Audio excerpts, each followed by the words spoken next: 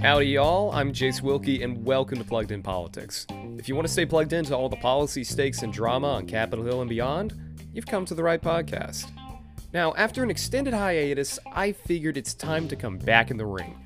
The last episode I uploaded was back in March, and I've missed out on a lot of easy views, so I might as well try and catch up. Considering the amount of time spent since my last episode, I might as well start a new season of the podcast. This season will attempt to have deeper topics, longer episodes, and new content structure. I really want to develop the main audio projects to be as good as they can, and see how we can grow this project via social media. But I'm putting the cart before the horse here, so today I'm just going to cover the standard 3 topics and just wade back into a rhythm. It's honestly good to be back on the microphone. I missed venting my thoughts on politics. So anyway, we have 3 really good segments to cover. We're going to start off today with Hunter Biden pleading guilty on federal tax and gun charges, Texas Attorney General Ken Paxton's impeachment, and Representative Lauren Boebert files articles of impeachment leading to a brewing catfight between the Colorado representative and Marjorie Taylor Greene. So let's not waste any more time and dive right into this. So, according to the Department of Justice, Hunter Biden, prodigal son of President Joe Biden, will plead guilty to 2 tax misdemeanors and has struck a deal with federal prosecutors to resolve a felony gun charge. This is going to be coming out of CNN, their article on June 20th. Now, as far as the plea agreement, the Justice Department has agreed to recommend a sentence of probation for the 2 counts of failing to pay taxes in a timely manner for the years of 2017 and 2018.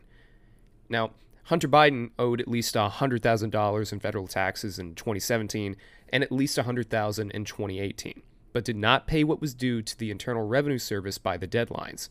A judge will have the final say on any sentence. Now, the charges were detailed in a criminal filing in U.S. District Court in Delaware, where the U.S. Attorney David Weiss, a Trump appointee, has been conducting the investigation that at one time explored allegations of money laundering, foreign lobbying, and other potential charges. So it seems pretty clear here. Hunter Biden has no wiggle room with the tax charges. He had to plead guilty. Where things get interesting for me is with the gun charge. Prosecutors have been examining a 2018 incident in which a firearm owned by Hunter Biden ended up tossed by his, then girlfriend into a dumpster in Wilmington. A person briefed on the matter said. Hunter Biden described in media interviews in 2021 that he was addicted to drugs, which is no secret, come on. And this raised the possibility that he broke federal law when he bought the firearm. Now, federal law prohibits firearms and purchases by anyone who uses or is addicted to illegal drugs, and CNN previously reported that federal prosecutors were weighing possible charges connected to making a false statement related to the gun purchase. So, what is Hunter facing as a punishment? Well, it's pretty light, honestly. For his tax charges, he faces a maximum sentence of 12 months in prison and a $25,000 fine for each count. That seems pretty light for delayed payments on $100,000 in taxes. However, it seems like there's leniency in part due to him eventually paying back the IRS, but still does not strike me as a typical punishment. What's extremely odd to me is the deal he struck for the felony gun charge. Hunter Biden is expected to avoid prosecution on the gun possession charge as long as he remains drug-free, agrees to never own a firearm again, and completes a 2-year probation period. So, wow. That is incredibly lenient, especially in part of David Weiss, who, in theory, being a Trump appointee, should be rabid on Hunter's case here. But considering everything that's happening at the moment, I think there is a bit of protection going on here. I mean, he's the president's son, for crying out loud. However, I'm going to side with my instincts and say that there's certainly some shady stuff going on here to prevent Hunter from being put in a jumpsuit. However, I can't lie, the conservative backlash has been hilarious to watch.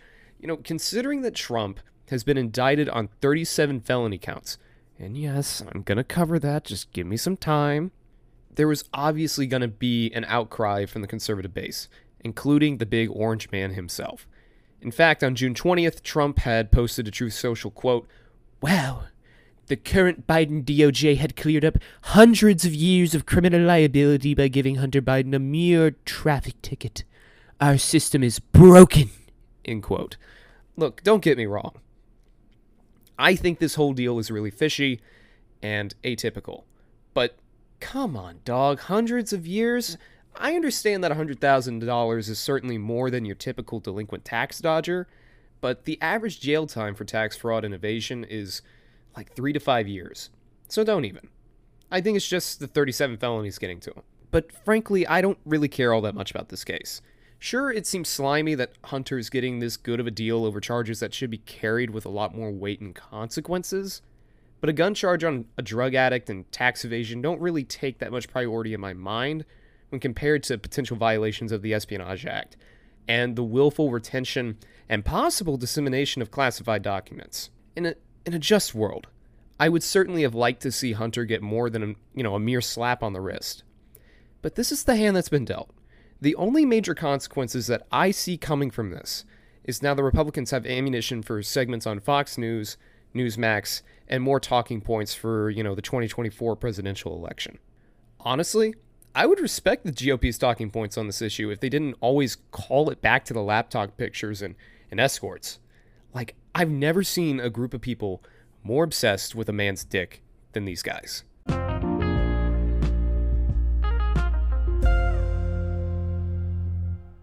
Okay, so taking a break from Capitol Hill, let's bring things to my backyard. So Texas is a strange place. Not only are things heating up to 100 degrees outside, it's also heating up politically.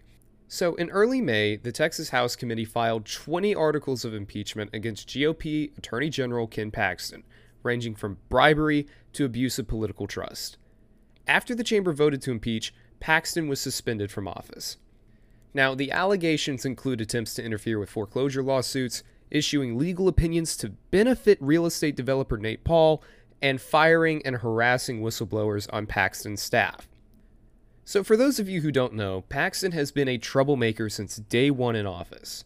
In 2015, having been in office for less than a year, he was indicted on felony securities fraud charges for allegedly persuading investors to buy stock without disclosing that he would be compensated for it. And I can already hear potential detractors. That's one example over 7 years since then. Oh, just wait. I live here. And like the rest of my fellow Texans, I've had to deal with his chicanery this whole time. Trust me, we'll get to that. But before then, let me officially introduce you to who Ken Paxton is. Give you a little rundown on what this guy is all about. So, first and foremost, this guy champions himself to be a religious crusader. Anti-abortion, strengthen religious liberty, etc., etc. This includes being a hypocrite regarding his supposed allegiance to the Constitution.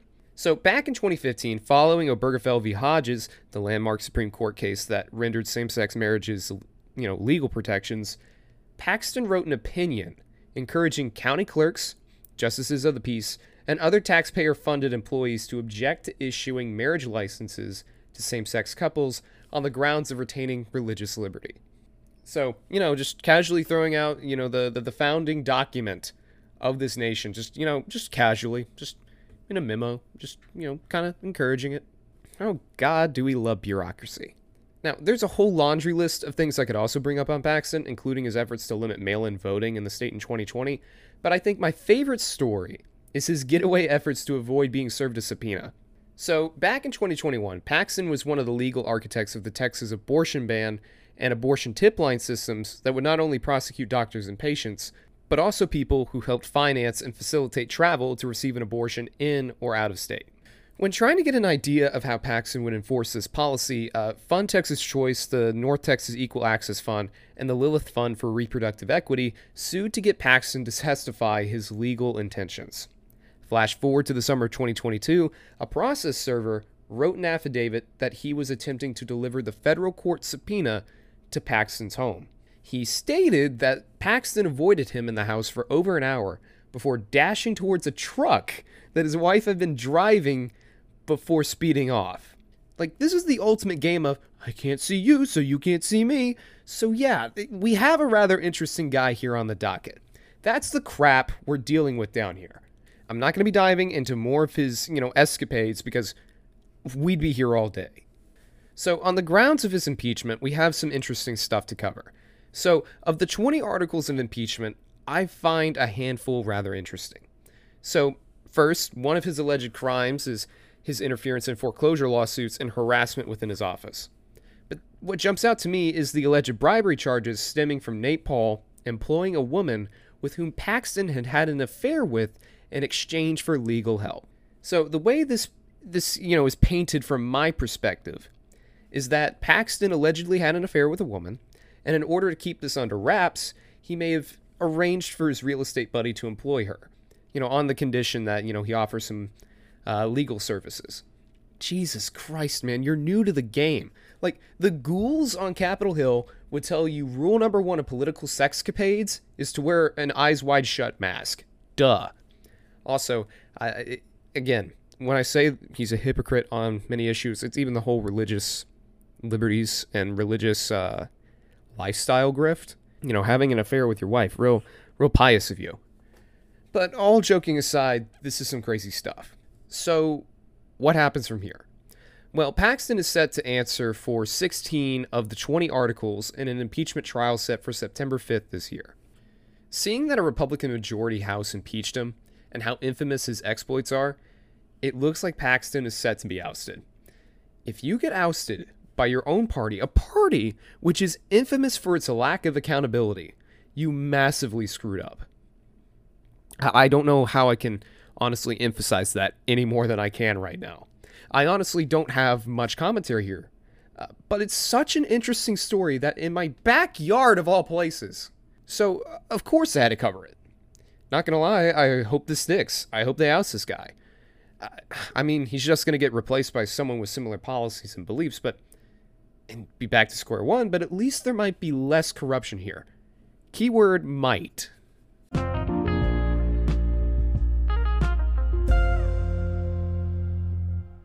Okay, so this is the segment that brings the drama to today's podcast. Out of NBC News on June 20th, Colorado Representative Lauren Boebert introduced articles of impeachment against President Joe Biden that would have forced the House floor to vote. Now, the articles offered by Boebert focus on Biden's handling of immigration and the U.S.-Mexico border. Boebert said, quote, President Biden's negligence of duty has resulted in the surrender of operational control of the border to the complete and total control of foreign criminal cartels, putting the lives of American citizens in jeopardy, end quote. The 6-page impeachment resolution argues that Biden has abused his power and is derelict in his duty as president, leading an administration, quote, that has continuously, overtly, and consistently violated federal immigration law by pursuing an aggressive open borders agenda, end quote. However, drafting articles to impeach Joe Biden is nothing new.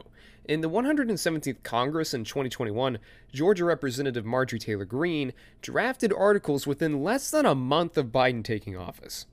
But that one never gained traction in a Democratic majority House. That same year, Boebert also attempted an impeachment effort and failed. Even though times have changed and the GOP has the majority in the House, there's not enough of a majority to move these articles really past the committee.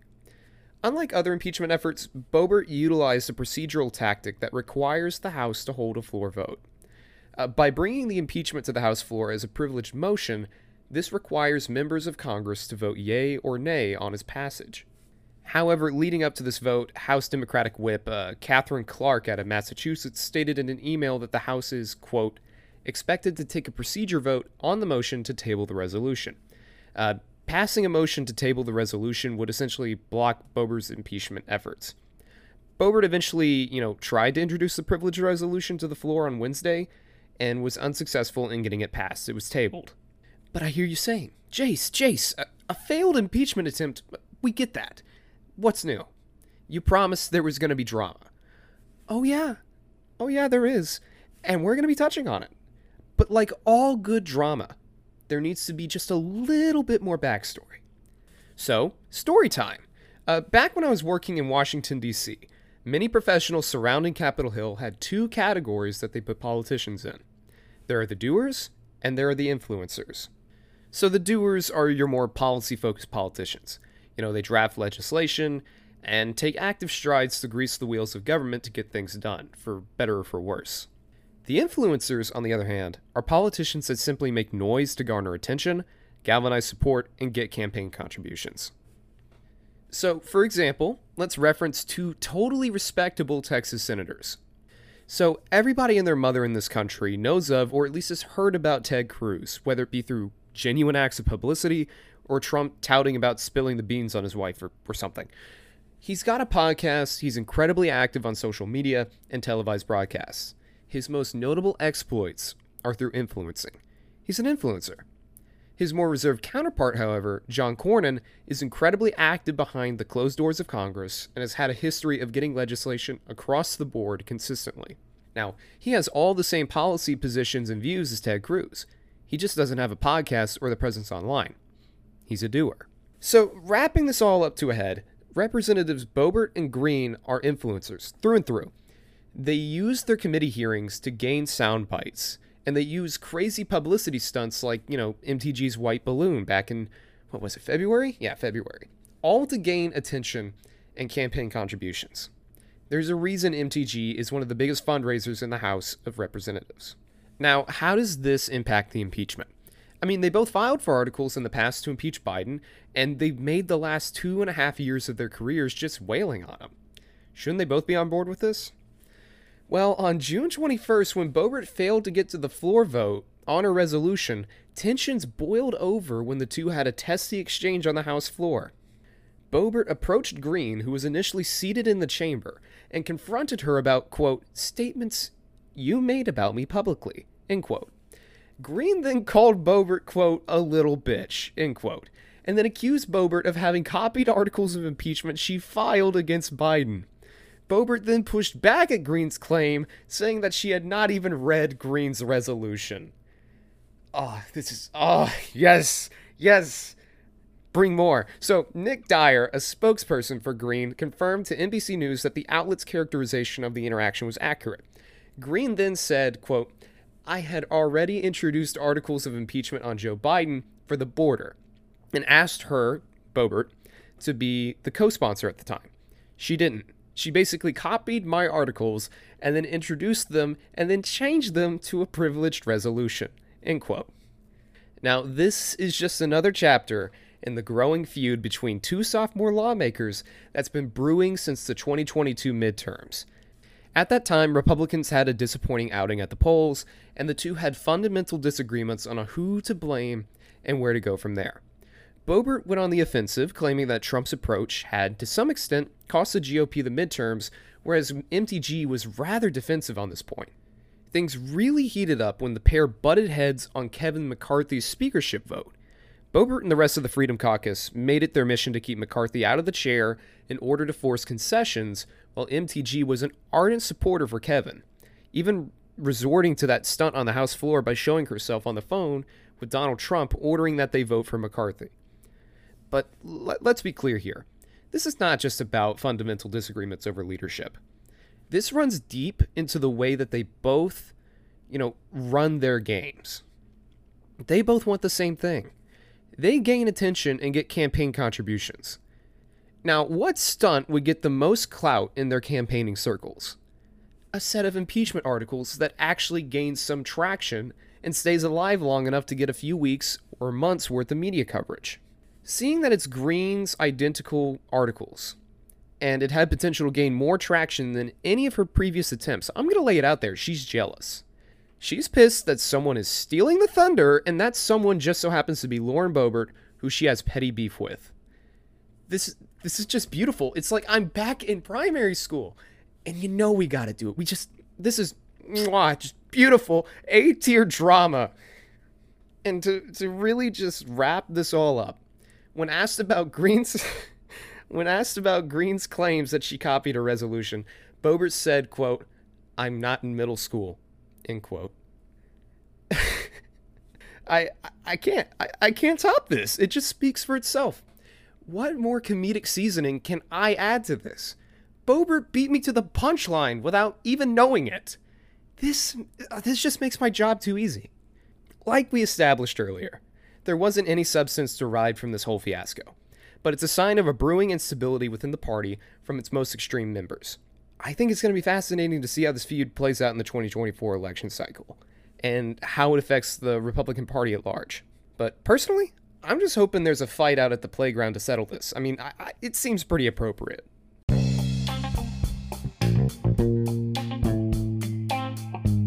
Alright, you guys, that's the show, and I really want to thank you all for, tuning in today. We're going to get back in a rhythm, keep our ears to the ground on more stories, and, just send my ramblings out to the sound waves. If you haven't already, please make sure to follow the show's Twitter at Politics Plugged to get updates, new episodes, and more. Take care, guys, and I'll see you in the next one.